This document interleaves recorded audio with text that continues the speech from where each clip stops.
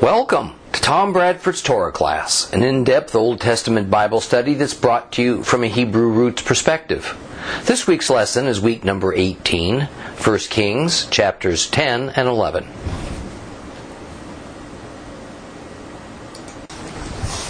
Well, we concluded our last lesson by being introduced to the famous Queen of Sheba, whose name, it turns out, is actually the Queen of Saba. And more correctly, what we have is her title, not her name. And matter of fact, we never learn her formal name. Now, Saba was the capital city of the Sabaean culture that was located primarily on the Arabian Peninsula. It was a culture closely tied to the eventual birth of Islam, some 5 centuries after Christ's lifetime. In fact, the story of the Queen of Saba's visit with Solomon is extensively addressed in the Quran, in Surah 27. Now, we got no farther than the first verse of 1 Kings chapter 10 because there was so much in those first few words. First, there was a word play using a series of the Hebrew letter Sheen. Then another word play based on the root word Shema. And then we ended up with the revelation that the queen did not come to ask Shlomo hard questions, but rather to subject him to riddles as a test of his wisdom. Now, we think of riddles today a little bit different than the ancients did. For us, they're either children's games or they're thought of as unanswerable dilemmas, such as the riddle of establishing peace in the Middle East.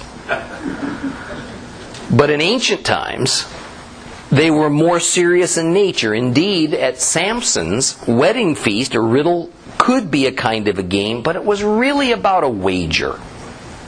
In other words, we could think of it as one today thinks of playing high-stakes poker. It's a game, but it's built all around betting money, and the outcome can range from merely declaring a winner to building or losing fortunes. But riddles were also a measure of intelligence and cunning, and very often they even had a mysterious, if not superstitious, aspect to them. In some cases, riddles were asked as a means of determining life and death. If one answered correctly, life was spared. If not, death followed. In Greek times, riddles actually became competitive games that had champions and had the vanquished. In later times, the literature genre of parables became an offshoot of the concept of riddles, and thus a favorite of the Hebrew culture. Of course, we see Yeshua himself using parables as a means to communicate, because they were an accepted, interesting, and traditional means to present a profound thought by using a pointed saying that hints at a deeper truth. But only the initiated were equipped to sort through the parable to arrive at that deeper truth. In the case of Jesus' parables, the initiated were those who trusted Him as Messiah, and thus were given supernatural, divine insight so that they could establish the meaning of the parable or the riddle. The riddles brought by the Queen of Saba to test Solomon, no doubt, were not about the king making an enlightened guess at a word puzzle for their royal amusement, but rather it was about using deductive reasoning and logic and a wide range of academic disciplines to arrive at some brilliant conclusion. We saw Solomon deal with a riddle back in chapter 3, when 2 women claimed the same infant. Okay? And there were no witnesses to testify as to the truth of the matter. So Solomon used intelligence and cunning to make that riddle solve itself by essentially using the importance of the life of the baby to lead him to the rightful mother. These riddles brought by the queen, no doubt, were ones devised by her brain trust to test Solomon and thought to be unsolvable except by the most extraordinary intellect. Needless to say, King Shlomo didn't disappoint. Now, what would be the purpose for the queen venturing so far to test Solomon with riddles? Why not just send an emissary? See, it was a question of whether it would be profitable for her and her kingdom to make an alliance with Israel. And the other issue was whether it would be wise and so useful for her to acknowledge Solomon's God, Yehovah, and thus present the God of Israel with gifts in order to seek his favor. This was a standard means of dealing with gods in that era. That's the meaning of the words of verse 1 that say, Sheba heard what was being said about Shlomo because of the name of Adonai. Let's read a few more verses in 1 Kings chapter 10. 1 Kings chapter 10. Open your Bibles, if you have a complete Jewish Bible, to page 381. 1 Kings chapter 10. We're going to read the first 10 verses only.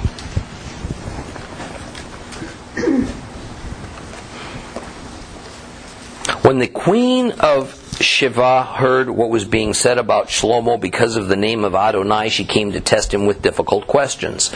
She arrived in Jerusalem accompanied by a very great retinue, including camels bearing spices and gold in great abundance and precious stones. And when she appeared before Shlomo, she spoke with him about everything on her heart. And Shlomo answered all of her questions. Nothing was hidden from the king that he could not explain to her. And after the queen of Sheba had seen all of Solomon's wisdom, the palace he had built, the food at his table, the manner of seating his officials, the manner in which his staff served him, how they were dressed, his personal servants, his burnt offering which he offered in the house of Adonai, it left her breathless. And she said to the king, "What I heard in my own country about your deeds and your wisdom is true. But I couldn't believe the report until I came and saw for myself. Actually, they didn't tell me the half of it. Your wisdom and prosperity surpasses the reports I've heard. How happy your people must be. How happy these servants of yours who are always here attending you and get to hear your wisdom. Blessed be Adonai your God, who took pleasure in you to put you on the throne of Israel. Because of Adonai's eternal love for Israel, he has made you king to administer judgment and justice fairly." Then she gave the king 4 tons of gold, a huge amount of spices and precious stones. Never again did there arrive such an abundance of spices as those the queen of Sheba gave to King Solomon.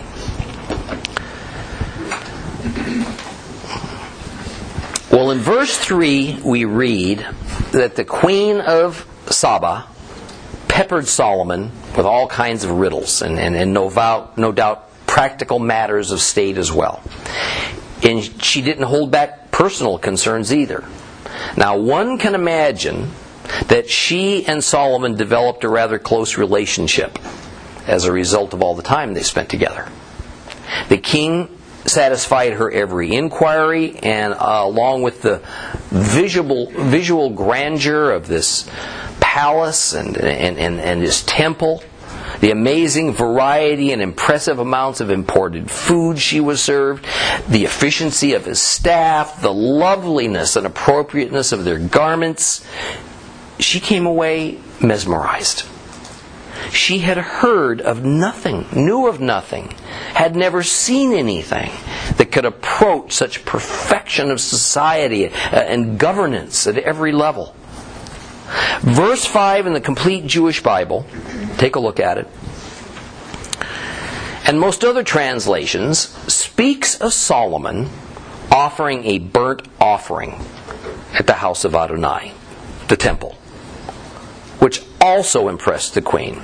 Now there is another interpretation of that to me is more likely, considering the context, and it has nothing to do with making a sacrifice.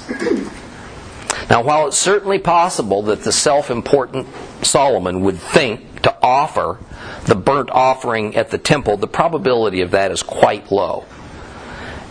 Just because he did it at the inauguration of the temple in no way indicates that it became his habit. and was supposed to do this on a regular basis or even to show off when dignitaries visited. Now, usually I wouldn't even address what is really a rather minor issue such as this. But since many of you are studying biblical Hebrew, this gives us a good illustration of some of the difficulties of Scripture translation. So, let's take just a little brief detour here. The Hebrew word usually translated to burnt offering is spelled Ayin Lamed He. And since Hebrew uses an alphabet that consists only of consonants, no letters that are vowels, then one must inherently know what vowel sounds must be added in order to make a word that we can speak out loud. Now, for those not familiar with Hebrew, imagine if in English we only used consonants to spell words. The word home would simply become HM. The word car would simply become CR. And depending on what vowels we added, we could make different words from those same consonants. HM could be home, it could be him, it could be hum, it could be ham. CR, it could be car, it could be care, it could be core, a couple more words at least. You just have to know what vowels to add by knowing the use of the word in its given context. This is the challenge of interpreting and then translating Hebrew. Because sometimes the context isn't perfectly clear because of aspects of Hebrew culture that have been lost to history. Usually in the Bible, this particular Hebrew word that we're dealing with has an O and an A vowel sound added to give us the spoken word Olah. And Olah is the chief of all sacrificial offerings that is burned up on the altar. However, there's another Hebrew word that's spelled exactly the same, but one must add different vowel sounds. That word is Allah. This has got nothing to do, it has no relation to the God of Islam, Allah. But Allah means ascent, like in a stairway. Okay? In fact, since the consonants form what in linguistics is called the root word, then by only adding different vowels you get a different but related meaning to the same sequence of Hebrew letters. Thus one can correctly get Olah or Allah, and since Hebrew words are related, that's why some scholars think that we ought to be calling the burnt offering the ascent offering. Be that as it may, the point is that if we take the word, in this case in 1 Kings 10:5, to be Allah and not Olah, then it's not referring to any kind of a sacrificial offering, but rather to the magnificent stairway that led from Solomon's palace up to the temple. In fact, in the parallel account of this same event, in 2 Chronicles 9:4, the word that most translations use is ascent or stairway. In other words, the chronicler himself says that the idea is that the queen was so terribly impressed with this amazing stairway between the temple and the palace. So, I think it means stairway.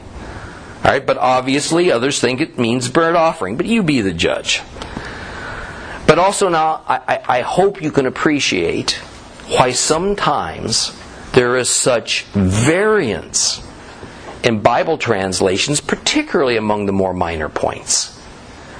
Okay, well, let's resume after our mini lesson in Hebrew grammar. In verse 6, the Queen of Saba expresses her admiration for Solomon's eloquence and knowledge, and that it far surpassed anything she had imagined. Now, the intent of her expression is that usually a person who has great philosophical wisdom or who deals in lofty theories will not be a good administrator.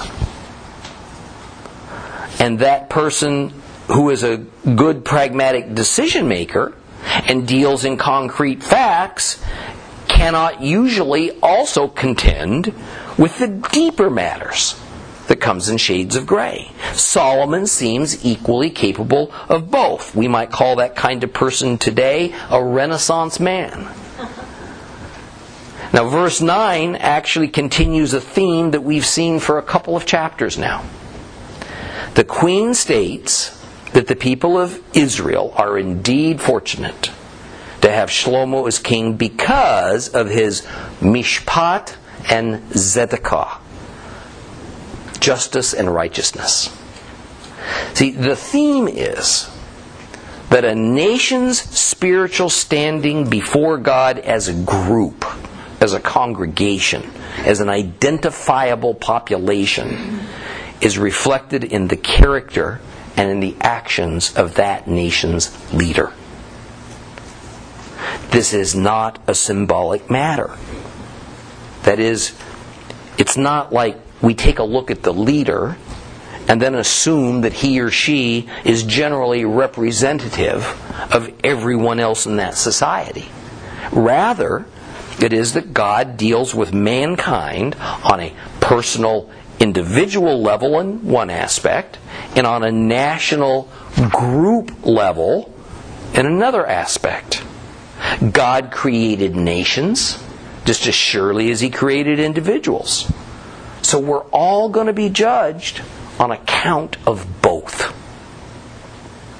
That is, our eternal salvation will be judged according to our trust in Messiah on a one-by-one basis. Our earthly physical condition and existence as part of a nation will be judged according to the leader of the nation to which we belong. Now that ought to scare you. Thus Israel will in time be dissolved as a foreign nation and even sent away to exile. And this affected, of course, both the wicked and the righteous Israelites equally. That's the consequence of bad national leadership. However, that has nothing to do with each Israelite's personal spiritual standing or personal righteousness before the Lord. They're two different issues. Nothing has changed or will it change in that regard, even after Christ returns. Now notice also, although most Bible translations obscure it, that the Queen of Saba says, "Blessed be Yehovah, your Elohim." She acknowledges God by name, and she exalts Him. The Queen, without reservation, believes in the God of Israel. But this is not a saving, it's not even a righteous belief. Because belief is not the same thing as love and trust. And thus, by loving and trusting, altering your life and your behavior accordingly. James 2:17 through 19 says this, "Thus faith by itself, unaccompanied by actions, is dead." But someone will say that you have faith and I have actions. Show me this faith of yours without the actions, and I'll show you my faith by my actions. You believe that God is one. Good for you. The demons believe it too, and the thought makes them shudder with fear.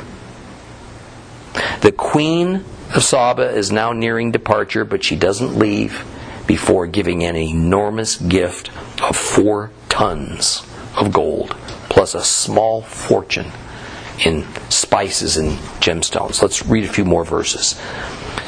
1 Kings chapter 10, 11 through 22. Follow along.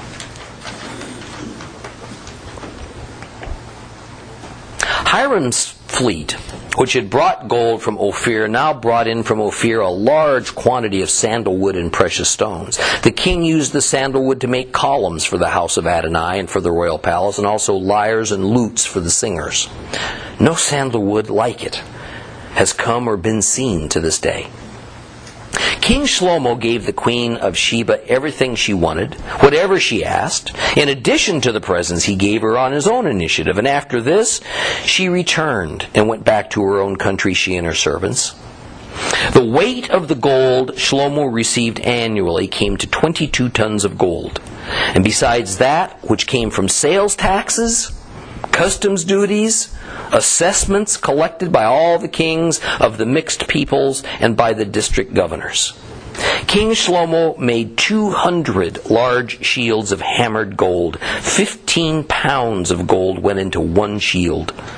He made 300 more shields of hammered gold, with 3 3/4 pounds going into one shield. The king put these in the house of the Lebanon forest. The king also made a large throne of ivory, overlaid it with the finest gold.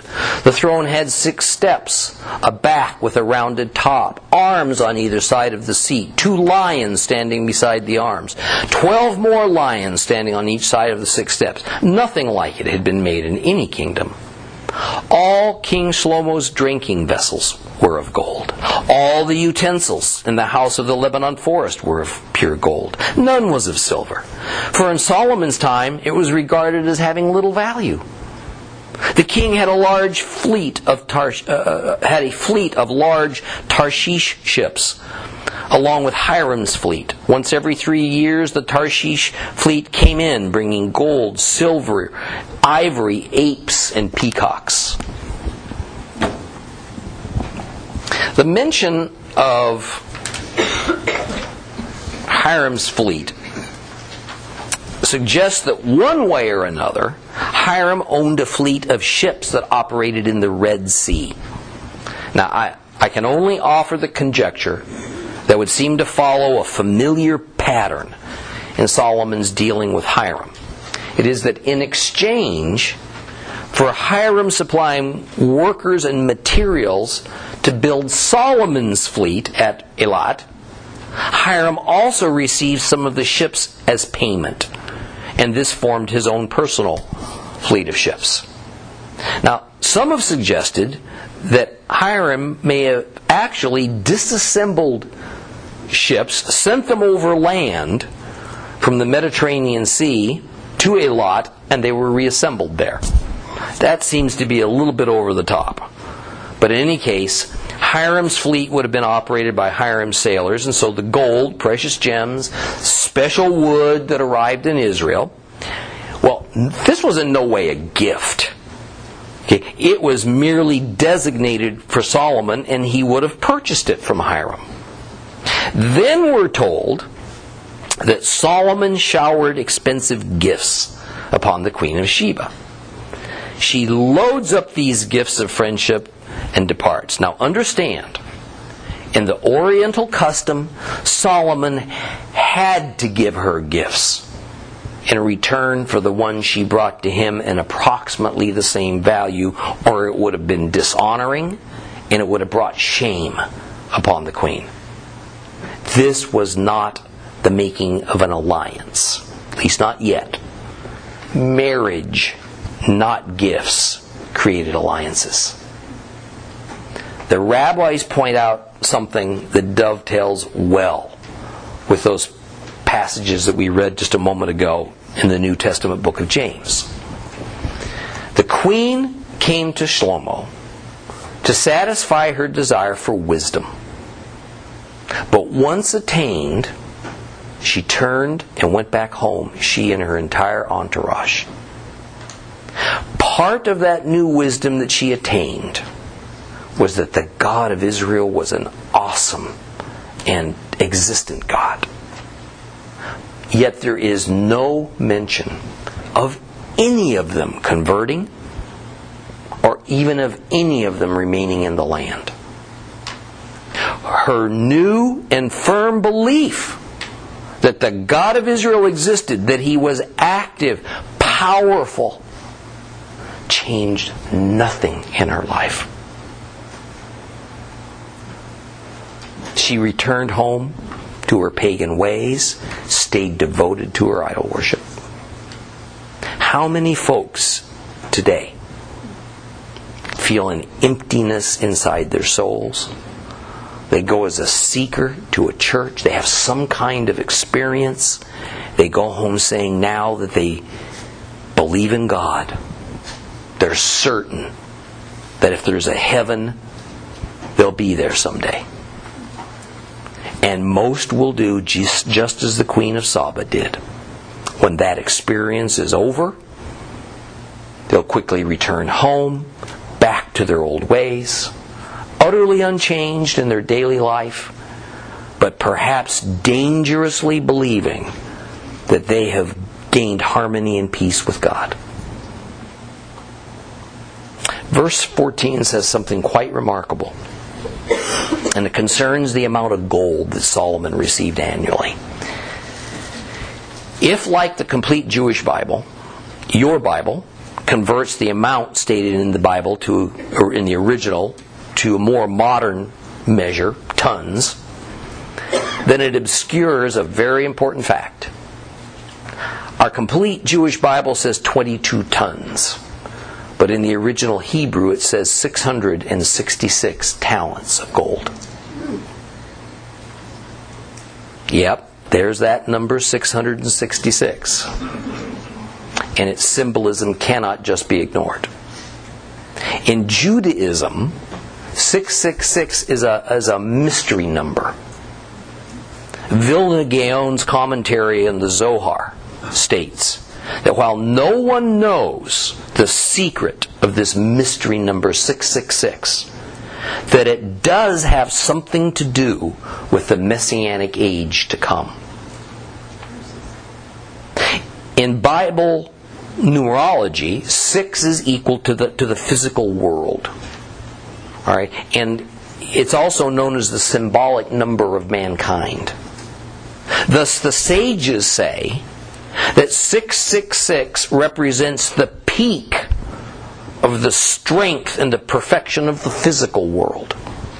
That is, the physical world has reached its zenith, or its ultimate of whatever it can ever be. The 666 talents of gold that Solomon would receive each year then represents that everything that could be extracted from the world in wealth and power and glory was extracted by Solomon. And of course, the source of this gold was from everywhere in the world except God's kingdom. This blessing of abundance all came from the hands of men, not the hand of God. For Solomon and for God's people, it's the wrong kind of abundance to seek. It's the wrong kind of abundance to accumulate. And Solomon desired it, and he received more of it than any man in history up to his time. Even with all that gold, he still wasn't satisfied. So he taxed the sales of businesses and merchants. He taxed goods that merely crossed through his territory but were destined for someplace else. He assessed all the petty kings and governors of the various mixed people groups that he allowed to live in peace on Israeli land. The luxury of Solomon's kingdom turned to opulence, the opulence to decadence. He made hundreds of golden shields, military-looking armaments that would certainly never see a battlefield, but they were only for a display of his wealth. And he put them all in his palace to impress his visitors. He made a throne for his royal self that was inlaid with ivory and gold. The approach to the throne had 6 steps, and each step had a pair of lions at the edges. He drank from goblets of pure gold. His personal eating utensils were of pure gold. In fact, he used so much gold that silver was looked down upon. It wasn't any more valuable than paving stones for the streets. He created a fleet of so-called Tarshish ships. Now, depending on your translation, the word Tarshish can imply that the ships were meant to sail to and from Tarshish, but that's not correct. Tarshish is on the coast of modern-day Spain in the Mediterranean. Rather, see, the sense of it is that a Tarshish was a specific design of a ship. It was a large kind, it was an especially sturdy vessel that was designed for the open seas. And it needed to be large because it was made for long voyages that would then return with much cargo. Solomon's fleet and Hiram's fleet sailed together, no doubt, into the Red Sea, the Indian Ocean, probably into the Persian Gulf. Apes, peacocks, and ivory, which are listed here as among the cargo, were not to be found anywhere in the Mediterranean. These were all native to Africa. So this, for certain, was a Red Sea fleet of ships that's being talked about here. Well, let's read the final verses of chapter 10. We'll start at 23. So King Shlomo surpassed all the kings on earth in both wealth and wisdom. All the earth sought to have an audience with Shlomo in order to hear his wisdom, which God had put in his heart. Each one brought his present, articles of silver, articles of gold, clothing, armor, spices, horses, mules, and this continued year after year. Shlomo amassed chariots and horsemen. He had 1,400 chariots, 12,000 horsemen. He assigned them to the chariot cities and to the king in Jerusalem. The king made silver in Jerusalem as common as stones. He made cedars as abundant as sycamore fig trees are in the Shephelah. Shlomo's horses had been brought from Egypt and from Keveh, with the king's agents having bought them from the dealers in Keveh at the going price. A chariot from Egypt cost 15 pounds of silver shekels, and a horse 3 3/4 pounds of shekels. All the kings of the Hittites, the kings from Aram, purchased them at these prices through Solomon's agents.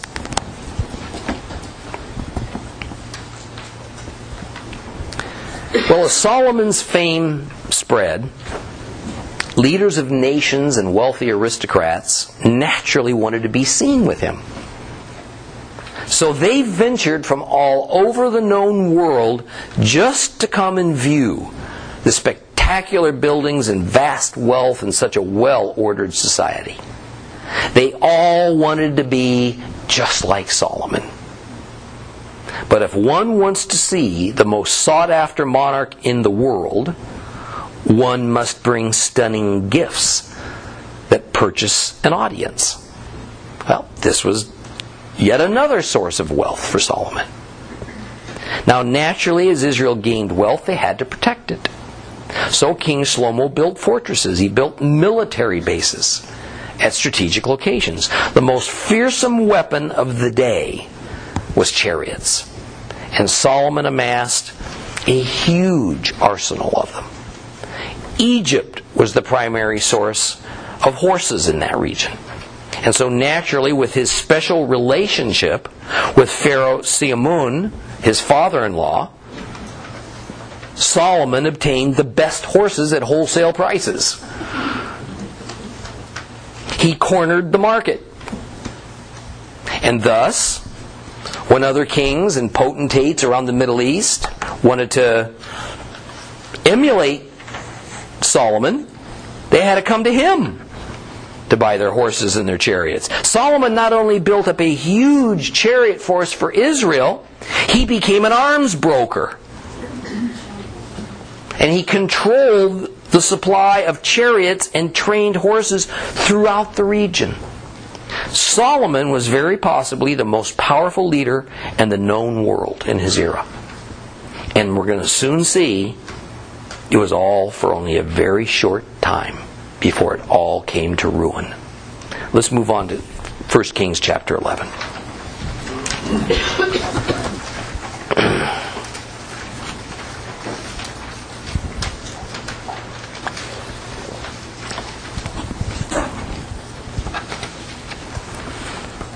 King Shlomo loved many foreign women, besides the daughter of Pharaoh. There were women from the Moabites, Ammonites, Edomites, Sidonites, Hittites, nations about which Adonai had said to the people of Israel, "You are not to go among them or they among you, because they will turn your hearts away towards their gods." But Shlomo was deeply attached to them by his love.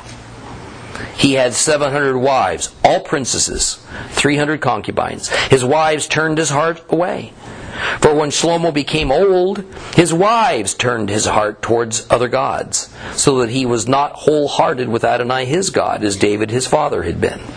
For Shlomo followed Ashtoreth, the goddess of the Sidonites, and Milcom, the abomination of the Ammonites. Thus Shlomo did what was evil in Adonai's view. He did not fully follow Adonai as David his father had done. Shlomo built a high place for Chemosh, the abomination of Moab, on the hill in front of Jerusalem, and another one for Molech, the abomination of the people of Ammon.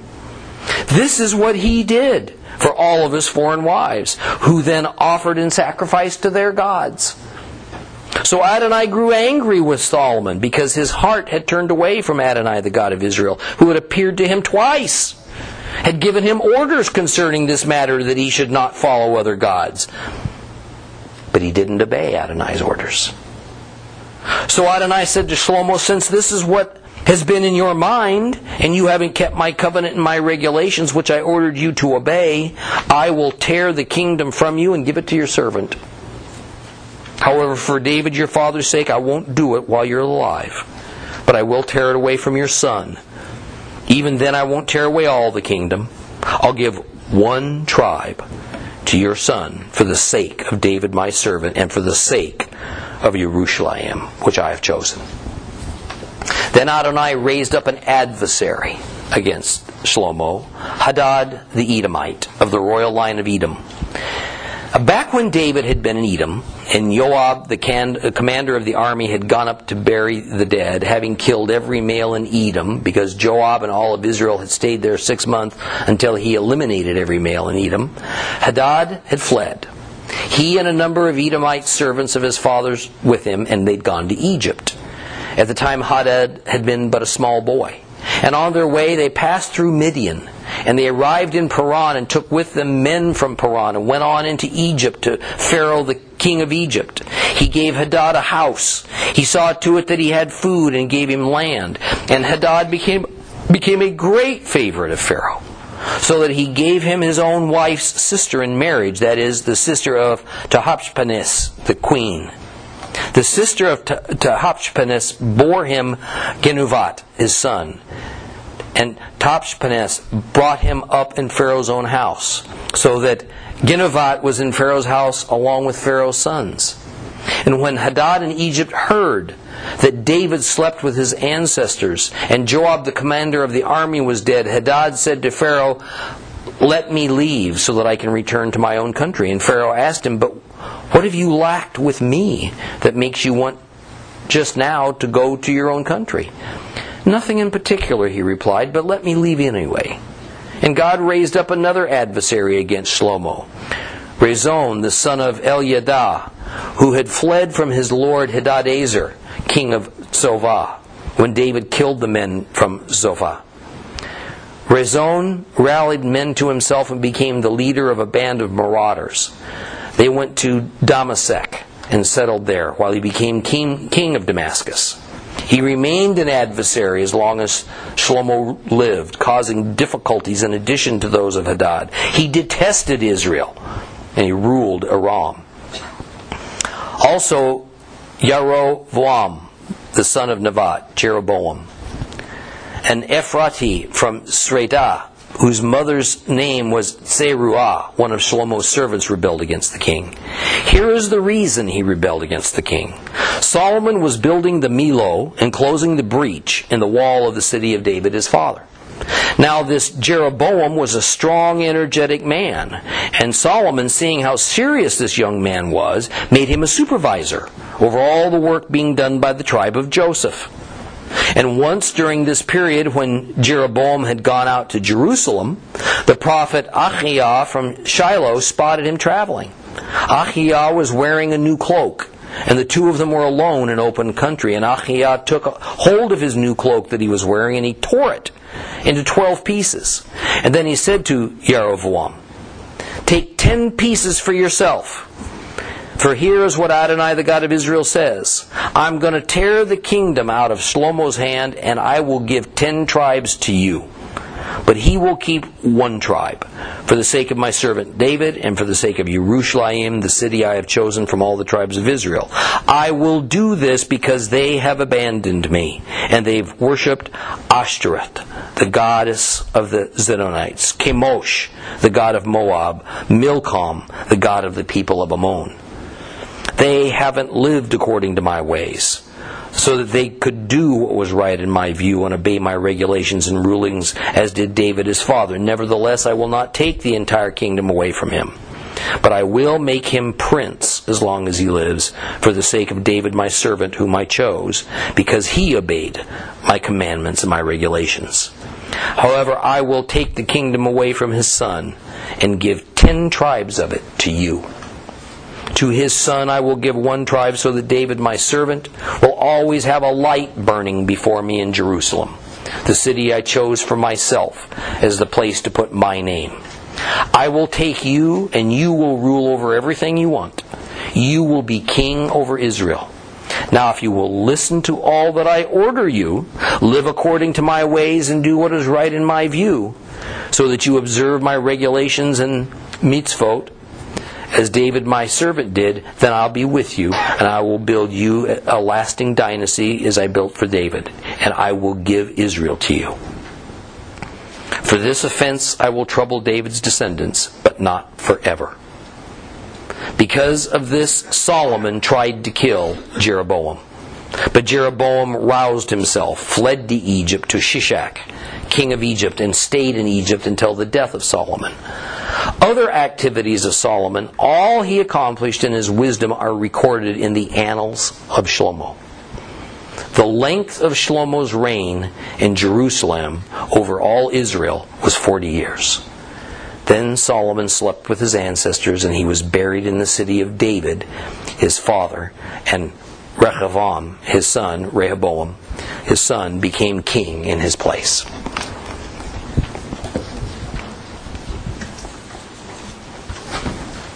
Now this is one of these chapters that Judaism has gone a long way to try to find ways around. They prefer to label God's judgments and pronouncements against Solomon as criticisms,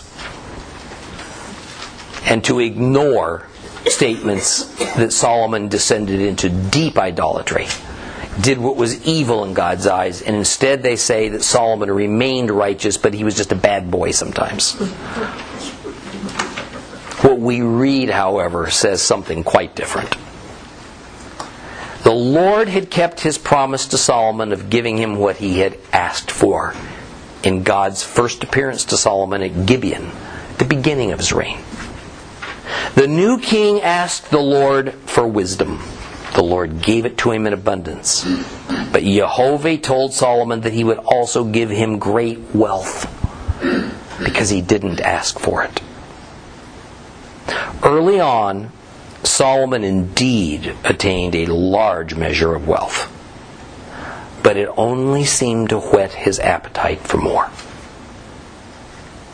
It became obvious that what the Lord had offered Shlomo as a heavenly blessing turned into an uncontrollable lust and greed for what Shlomo could glean for himself from anyone and everyone. But the Lord's blessings had come with a condition. Solomon was to be obedient to the Lord. He was to maintain himself operating on a high spiritual plane. Because he was made king of Israel at a time when David had conquered most of his enemies, so he handed over to Solomon a peaceful, a substantial kingdom. Young Shlomo began his reign at the highest spiritual level. He was determined to build and complete a temple to Yehovah as his first major endeavor. And he devoted himself to that effort. But from there forward, it became a race to the bottom. The first verses speak of Solomon's infamy that turned to amassing an enormous harem. He is said to have loved many foreign wives. Now, one could argue if loving that many women simultaneously is even humanly possible. But the word used here is ahab. And ahab is indeed properly translated as love. We are plainly told that he married Moabite, Ammonite, Edomite, Hittite women, as well as women from Sidon. Of course, this was King Hiram's nation. This was firmly against the Torah law. And the main concern the Lord had that caused him to outlaw these marriages was that these foreign women might turn the Israelites' hearts towards false gods and away from Yehovah. But as verse 2 ends, we're told, but Shlomo was deeply attached to them by his love. All 1,000 of them. Now let's be clear about what's being said. Solomon let his own feelings and definition of love override God's laws. Solomon was a brilliant man. He had a stellar royal court of the finest minds who knew the Torah well. The king knew that marrying these women was indefensible, legally speaking, but it didn't matter. He felt that he loved them all, and he wasn't about to give even one of them up. And we find out, as we read the Song of Solomon, King Shlomo was an incurable romantic. He was absolutely in love with love. Where love was involved, little else mattered. After all, God's a God of love, right? So if we love something or someone especially, then that love rises above everything else. God's laws and commandments become secondary to our decisions. Solomon is the perfect Old Testament example of a modern New Testament believer who thinks incorrectly that salvation means that whatever we love, we feel replaces obedience. And it renders it not only obsolete, but undesirable. Verse 3 tells us he married 700 wives and maintained 300 concubines. A wife is fully married according to the laws of Torah, and such a marriage can only be ended with a get, a divorce document. A concubine did not receive a marriage document. She didn't qualify for a get if he was through with her. And yet her husband was obligated to care for her, and she may not live or consort with another man. See, Solomon's polygamy was not the only Torah commandment concerning Israel's kings that he broke. Deuteronomy 17 16 and 17 says this, speaking of Israel's kings. However, he is not to acquire many horses for himself, or have the people return to Egypt to obtain more horses, inasmuch as Adonai told you to never go back that way again. Likewise, he's not to acquire very many wives for himself, so that his heart will not turn away. And he's not to acquire excessive quantities of silver and gold. Well, the previous chapter spent a goodly amount of time itemizing the vast amounts of gold and silver that Solomon had obtained, much of it purchased upon the backs of forced laborers whose work was taxes, and of this extensive army of chariots and horses he had built up. Further, that he led his people back to Egypt in every imaginable way, including having an Egyptian wife that appears to have been his favorite, and the one above all his other wives, and all of this creating an almost sister state alliance with Egypt, and then buying all of his horses from Egypt. And now in chapter 11, he acquired so many wives and concubines that modern scholars question whether such an amount was even feasible. Interestingly, however, we'll end with this. It's always idolatry that is the worst of the worst offenses that we can commit against God. It's idolatry. The slippery slope to idolatry was not the amassing of too many horses. It was not filling a treasury full of gold and silver, as bad as those things were. Rather, it was the marriage to non-Hebrew women. Women who maintain false allegiance, or rather maintain allegiance to false gods. That is what led inevitably to idolatry. Now, polygamy in of itself was wrong at all times.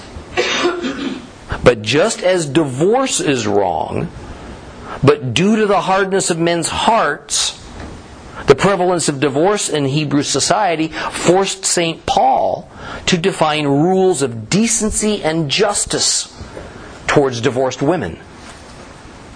So it was that God, through Moses, was forced to define rules for men who married more than one wife, or men who maintained concubines, because polygamy was so prevalent in Hebrew society. We'll continue on with this chapter next time.